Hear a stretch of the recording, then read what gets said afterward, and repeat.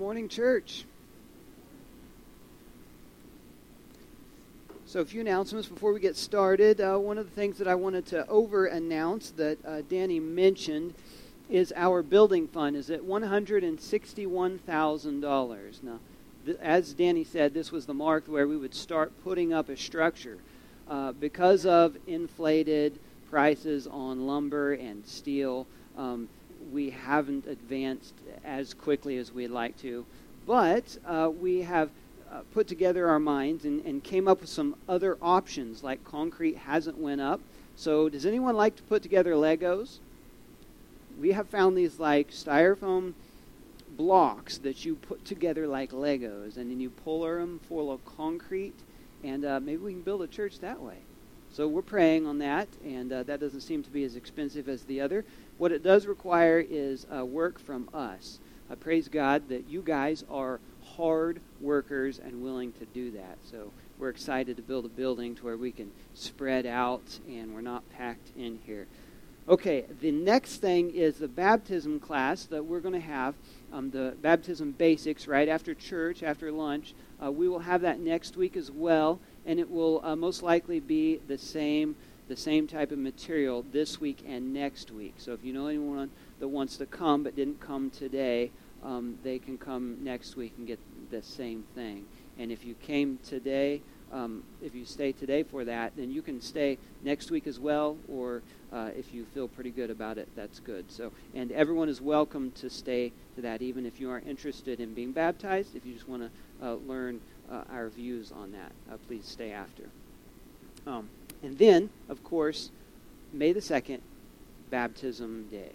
That is going to be a great time. We're going to have celebration on the side of the lake and baptize folks in the water. It's going to be blessed by the Holy Spirit, and looking forward to that. Now, let's get started with our topic today. Let's pray. Father God, thank you for what you have put before us, your word. Thank you for these folks here that are hungry for your word, that want to do your will, and that want to build a community of believers that will advance your kingdom, God.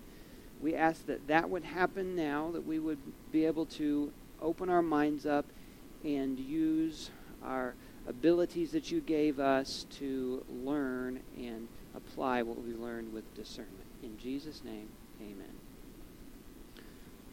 The making of a disciple. Last week we talked about how we're going to respond to the risen Christ after the resurrection. And Jesus gives us a clear directive as to what he expects our response to be. Matthew chapter 28, verses 19 through 20, we find the Great Commission. That is, Jesus tells us to go and make disciples, to baptize them in the name of the Father and the Son and the Holy Spirit, and then to teach them to obey all that Jesus has commanded us to do. So the response that I want us to have to the risen Christ is bold confidence to make disciples. Disciples, as we know, are followers of Jesus. We can make disciples because we know the way to follow. Jesus is the way. We can teach disciples to obey his commands because we know the truth. Jesus' word is the truth. And we can baptize them because we know the power of being reborn into new life through identifying with Jesus' death, burial, and resurrection. John 14:6 says, I am the way, the truth, and the life. Words of Jesus. Today, I want to focus on making disciples. Now, before we can make a disciple, we need to be a disciple. So, what does it mean to be a disciple? On the night of the Last Supper, Jesus set the table there. He gave his farewell discourse.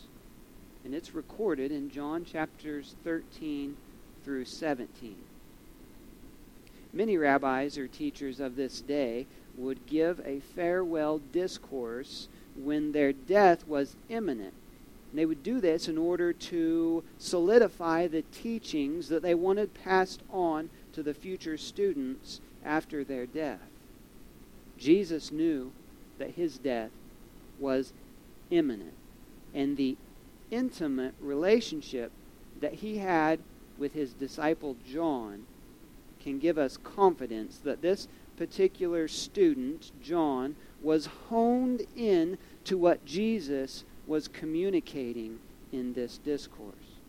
Now I want you all to go home and read these chapters in full, chapters 13 through 17 in John.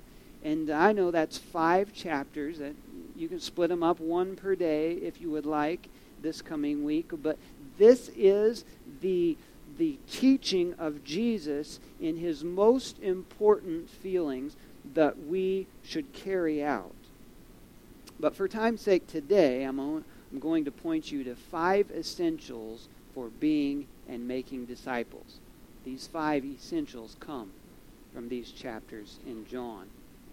So, turn to your Bibles, if you would like to John chapter 13.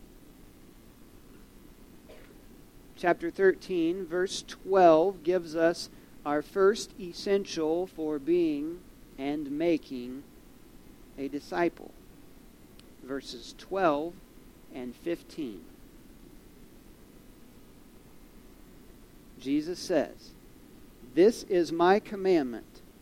Love each other in the same way I have loved you. There is no greater love than to lay down one's life for one's friends." I read 15. Let's go back to 13. Chapter 13, verses 12 through 15. After washing their feet, he put on his robe again and sat down and asked, "Do you understand what I am doing?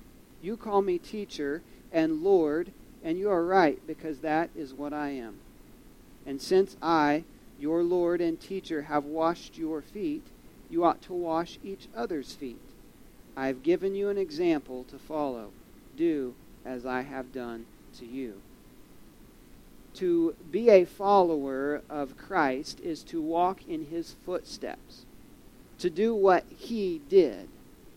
On the night before Jesus died, he washed his disciples' feet. And this was a job for the lowest of servants to do, but the master was doing it. He washed their feet. Now we must not consider ourselves to be above any task, but we should seek out ways to serve others, the others that are around us. Here's a way that you can serve. Miss Olive is now back from her surgery, and she's doing well and looking fine. Danny mentioned that there are a few spots open to take dinner to Art and Olive. There's one out of many, many ways to serve. Now, when you've had a long day and you're really tired, do you wish that someone else would help pitch in and do the chores? That would help get the chores done more quickly so that you could rest. Have you ever wished that? Well, if that's the case, then perhaps next time you see someone working while you are sitting in a chair, maybe you could get up and help them finish their work. Galatians chapter 5, verse 13 says, "For you have been called to live in freedom, my brothers and sisters, but don't use your freedom to satisfy your sinful nature. Instead, use your freedom to serve one another in love." To serve. So the first essential for being and making a disciple is be a servant. The second essential is to love others. John chapter 13, verses 34 and 35. So now I am giving you a new commandment. Love each other just as I have loved you. And you should love each other. You should love each other. Your love for one another will prove to the world that you are my disciples. And then I would like to add chapter 15, verses 12 and 13. This is my commandment, Jesus says. Love each other in the same way I have loved you. There is no greater love than to lay down one's life for one's friends. Jesus said that the world will know that we are his disciples by how well we love each other.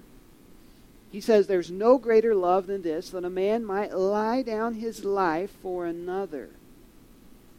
Oh, in Noblesville, Indiana, 2018, there was a school shooting where a fella named Jason Seaman took 3 bullets while charging the shooter and knocking the gun out of his hands.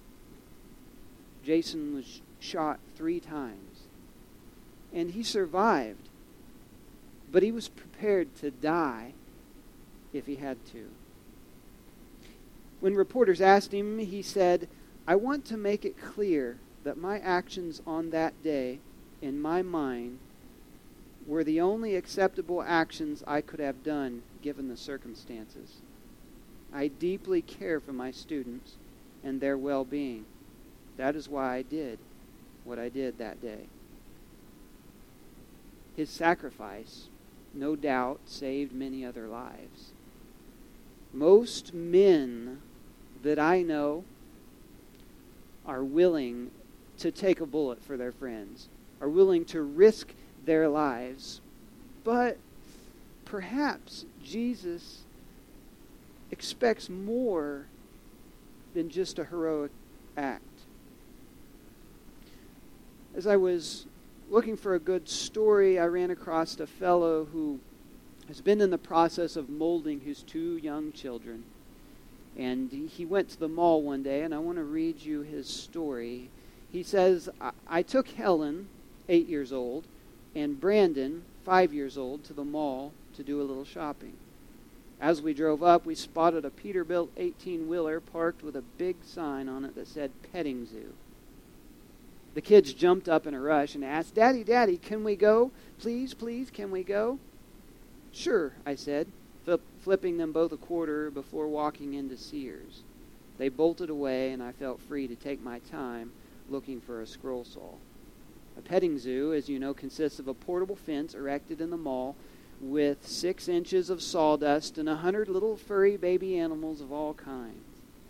Kids pay their money and stay in the enclosure enraptured with squirmy little critters while their moms and dads shop. A few minutes later, I turned around and saw my daughter Helen walking along behind me. I was shocked to see that she preferred the hardware department to the petting zoo. I bent down and asked her what was wrong. She looked up at me with those sweet brown eyes and said sadly, Well, Daddy, it cost 50 cents, so I gave Brandon my quarter. Then she said the most beautiful thing I'd ever heard. She repeated the family motto. The family motto is, love is action. Now, she had given Brandon her quarter, and no one loves cuddly, furry creatures more than Helen. She had watched her mother and I model this kind of thing and say, love is action, for years. She had heard and seen love is action, and now she had incorporated it into her little lifestyle. It had become part of her. Now, what do you think I did? Well, not what you might think. As soon as I finished my errands, I took Helen to the petting zoo. We stood by the fence and watched Brandon go crazy, petting and feeding the animals. Helen stood with her hands and chin resting on the fence and just watching Brandon. I had 50 cents burning a hole in my pocket, but I never offered it to Helen, and she never asked for it. Because she knew the whole motto of our family. It's not just love is action. It's Love is sacrificial action. Love always has a price. Love always costs something. Love is expensive. When you love, benefits accrue to another's account. Love is for you, not for me. Love gives, it doesn't grab. Helen gave her quarter to Brandon and wanted to follow through with her lesson. She knew that she had to taste the sacrifice. She wanted to experience the total family motto. Love is sacrificial action. You may be lying down your life for a quarter at a time or one day at a time in order to love others. It may be sacrificing an income to stay at home and take care of a child or an aging parent. Or you may find yourself giving up your free time to help a neighbor work on their house. 1 Corinthians chapter 13 tells us love is patient and love is kind. It doesn't act arrogantly or speak rudely or keep track of wrongs. Have you ever done something really, really bad? Really screwed up, and the worst part is that you didn't own up to it. You didn't confess it, or you didn't take responsibility for it, but you got busted. Now, imagine your spouse, or your boss, or your friend, or your parent forgiving you. No strings attached, no conditions, no guilt trip, no condemnation. They simply forgave you, just like that. That is love. That is how we want to be loved. And that's how we should love others. Paul says in Romans 12 that love must be sincere, without hypocrisy. As disciples, we should love others as God has loved us, and forgive others as we have been forgiven. Now, serving and loving are almost impossible to do if you do not remain in Christ. And that's our next step, our next essential step in becoming and making a disciple, to remain in Christ. John chapter 15, verses 1 through 5. Jesus says, I am the true grapevine, and my Father is the gardener.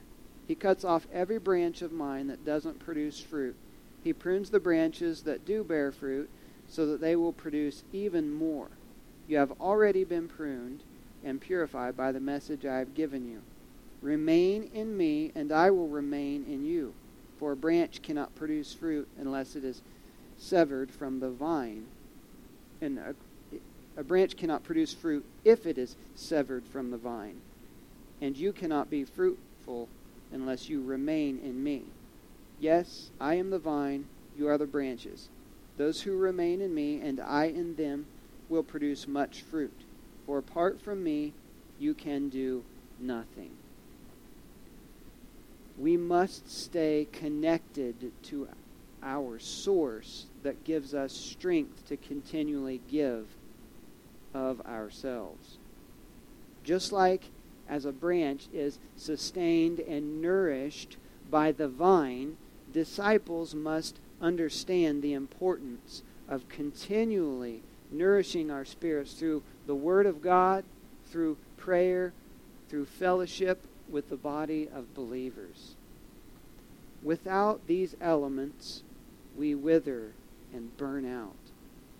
Our growth and maturity as a believer actually depends on us becoming more and more dependent on Jesus. This is counterintuitive to our nature, which wants to be becoming more independent and self-sufficient. We as humans are also not big fans of pruning. We don't like to experience pain or uncomfortableness. Remember the bushes outside of the church? I do. Last year they were this tall and this wide and beautiful, and they were, I loved them. They were about to probably crowd our sunlight out of our windows. Well, 2 weeks ago I came to work one morning and they were gone. At least they looked like they were gone, and the only thing that was left was some sticks sticking out of the ground this tall. No branches, no nice fluffiness, just little bitty stubs chopped off. And I thought, man, who did that? Probably Bev, I don't know. So we know Bev is wise, and she knows this, that when you remove those branches, that big fluffy bush, then this year, in a couple weeks, it'll start to grow again. And pretty soon, it'll be more beautiful and more lovely, and it'll start to grow up, and we will get to enjoy that instead of the big thing that will have flowers on the outside. But now it's much more beautiful, and that's how you take care of a bush. This also takes place in our lives, but it's awful hard to see sometimes if we don't understand how it works. It's awful hard for us to understand it happening in our own lives. There are some sins that we don't want to give up, nor do we want to suffer, even if it means that we'll come out on the other side with a stronger faith and a stronger joy, a deeper joy. It's hard to decline invitations to parties that you used to go to. It's not easy to keep your mouth shut and walk away when a gossip circle gathers. Sometimes God places you in a work environment with a really annoying person to help prune your impatience. Dealing with disease or handicaps can be God's ways of pruning your false sense of control in order to move you to rely on Him. Orchard experts say that occasionally a fruit tree will give all of its energy to growing wood and leaves, but little or no energy to producing fruit. Now, to correct this condition, the farmer takes an axe and he makes a deep cut in the trunk close to the ground. That severe procedure almost always produces change. The next year, the tree gives an excellent yield. It could be called the fruit of suffering. Oftentimes, God uses a trial as an axe, or suffering as a pruning knife, so that we may stop channeling all of our energies into the pursuit of temporal things. Sorrow, tribulation, ill health, and disappointment have a way of stimulating spiritual growth and fruitfulness. Our attention is then redirected towards eternal things, and we produce the fruits of righteousness that glorify His name. As a disciple, it is essential to remain in Christ. Stay connected, expect pruning, and depend on Jesus. The fourth essential to becoming or to being and making a disciple is to produce fruit. John chapter 15, verses 6 through 8. Anyone who does not remain in me is thrown away like a useless branch and withers. Such branches are gathered into a pile to be burned. But if you remain in me and my words remain in you, you may ask for anything you want and it will be granted. When you produce much fruit, you are my true disciples. This brings great glory to my Father. As disciples of Jesus, we are expected to bear much good fruit. The evidence of fruit in our lives indicates that we are truly committed to Jesus, and not just talking Christian, but actually living it. It's easy to say that you believe in Jesus, but the fruit is actually what shows your faith is not without action. When we give our lives to Christ, we are not to remain the same. John the Baptist points out this to the Pharisees in Matthew chapter 3. He says that they should produce fruit that is consistent with repentance. Repent and put to death what belongs to your earthly nature, and instead put on your new self that is being renewed in the image of God. Colossians chapter 3, verses 5 through 10, and then 12 and 15. This scripture gives us a long list of things that we need to prune out, things that don't produce fruit or bad fruit. It says, put to death these sinful earthly things lurking within you. Have nothing to do with sexual immorality, impurity, lust, evil desires. Don't be greedy, for a greedy person is an idolater, worshiping the things of this world. Because of these sins, the anger of God is coming. You used to do these things when your life was still part of this world, but now is the time to get rid of anger, rage, malicious behavior, slander, and dirty language. Don't lie to each other, for you have stripped off your old sinful nature and all of its wicked deeds. Put on your new nature and be renewed as you learn to know your Creator and become like Him. And then verses 12 through 15, listen closely because I don't have this one on the board. Since God chose you to be the holy people He loves, you must clothe yourselves with tender-hearted mercy, kindness, humility, gentleness, patience. Make allowance for each other's faults and forgive anyone who offends you. Remember, the Lord forgave you, so you must forgive others. And above all, clothe yourself with love, which binds us together in perfect harmony. And let the peace that comes from Christ rule in your hearts. For as members of one body, you are called to live in peace and to always be thankful. Now, this last 2 or 3 verses sound a lot like the fruit of the Spirit, don't they? Galatians chapter 22, or chapter 5, verses 22 through 23, tell us about the fruit of the Spirit. It says, but the Holy Spirit produces this kind of fruit in our lives: love, joy, peace, patience, kindness, goodness, faithfulness, gentleness, self-control. There is no law against these things. The first 3 of these are what I want to focus on. You see, it is essential that disciples produce the fruit of the Spirit. Returning to the farewell discourse that we was talking about, Jesus after or before His death, He gave this discourse. Jesus gives us more insight on these first 3: love, joy, and peace. John chapter 14, verse 31 tells us about love.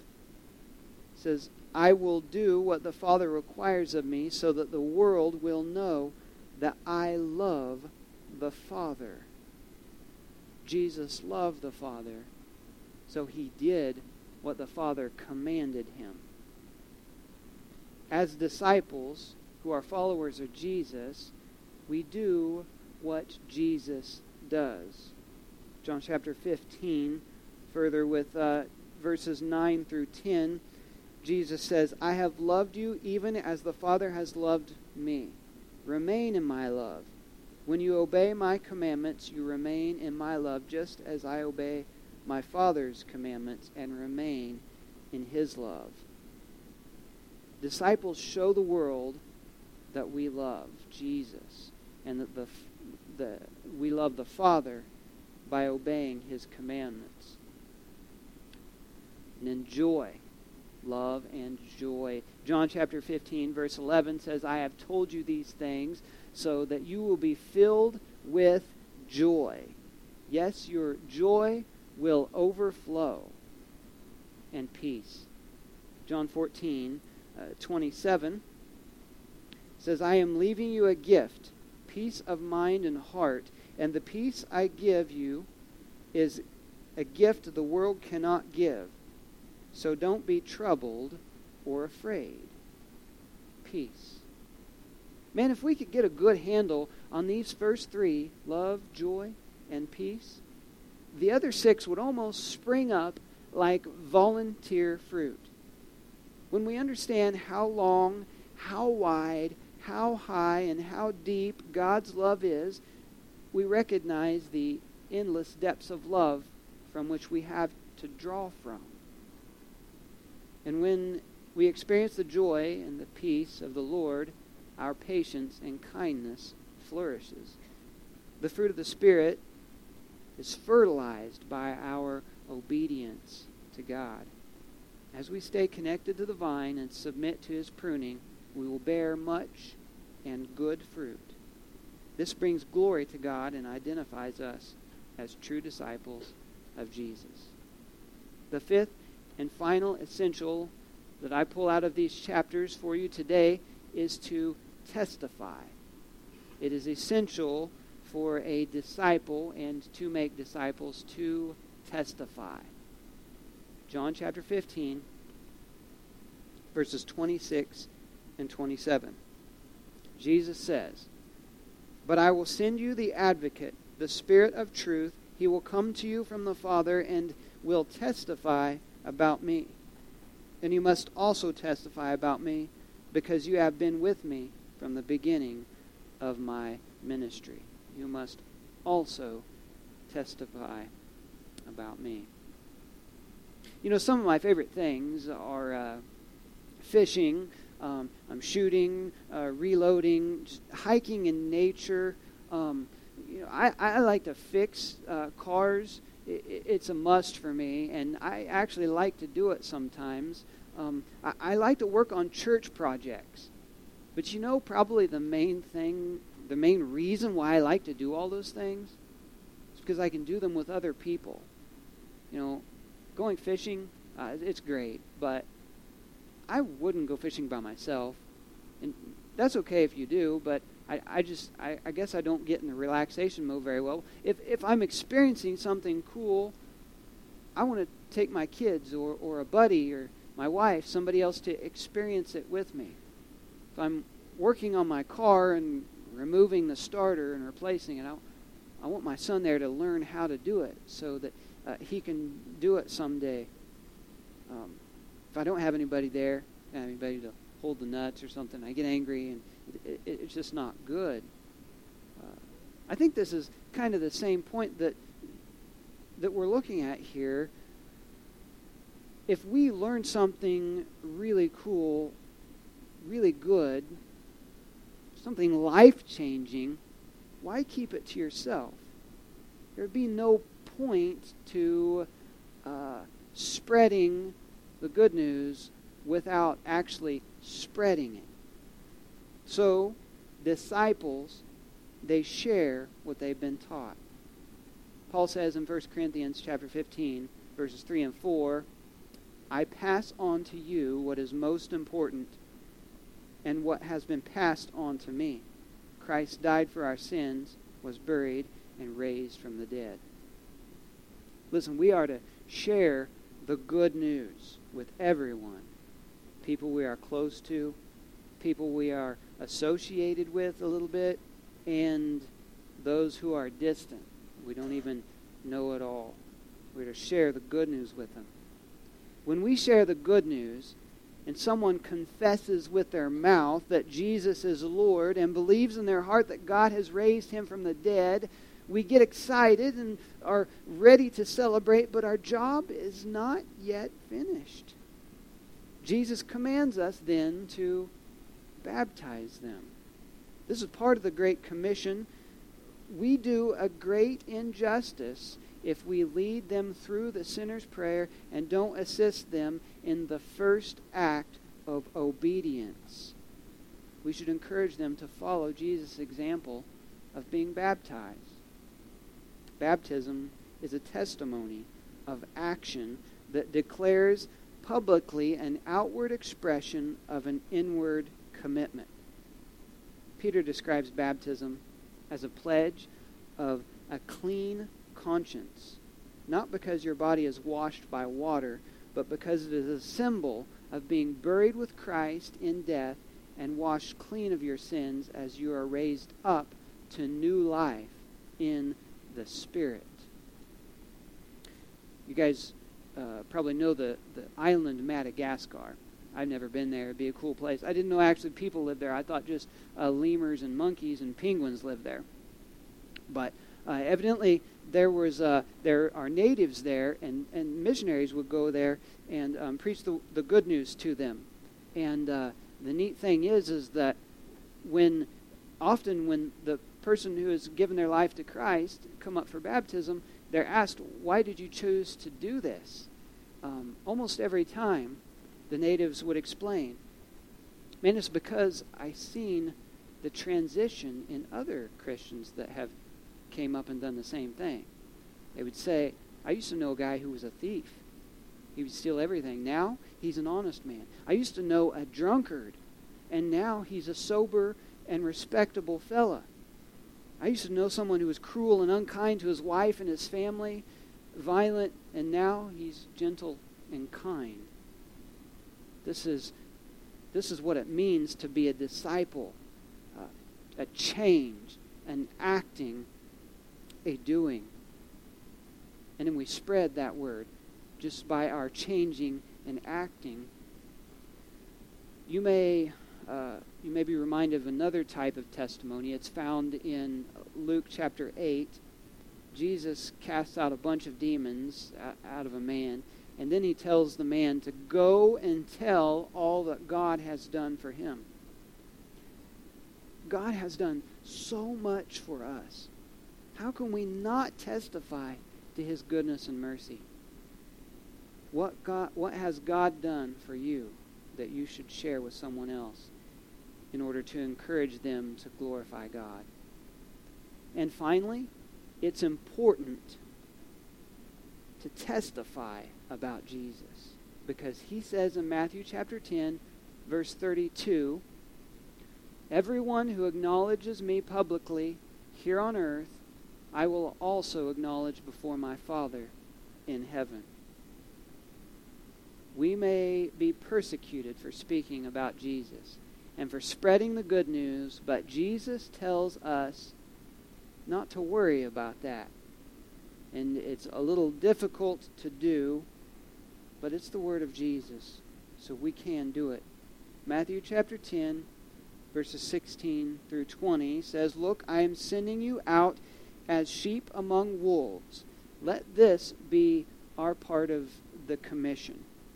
So be as shrewd as snakes and harmless as doves. But beware, for you will be handed over to the courts and will be flogged with whips in synagogues. You will stand trial before governors and kings because you are my followers. But this will be your opportunity to tell the rulers and other unbelievers about me.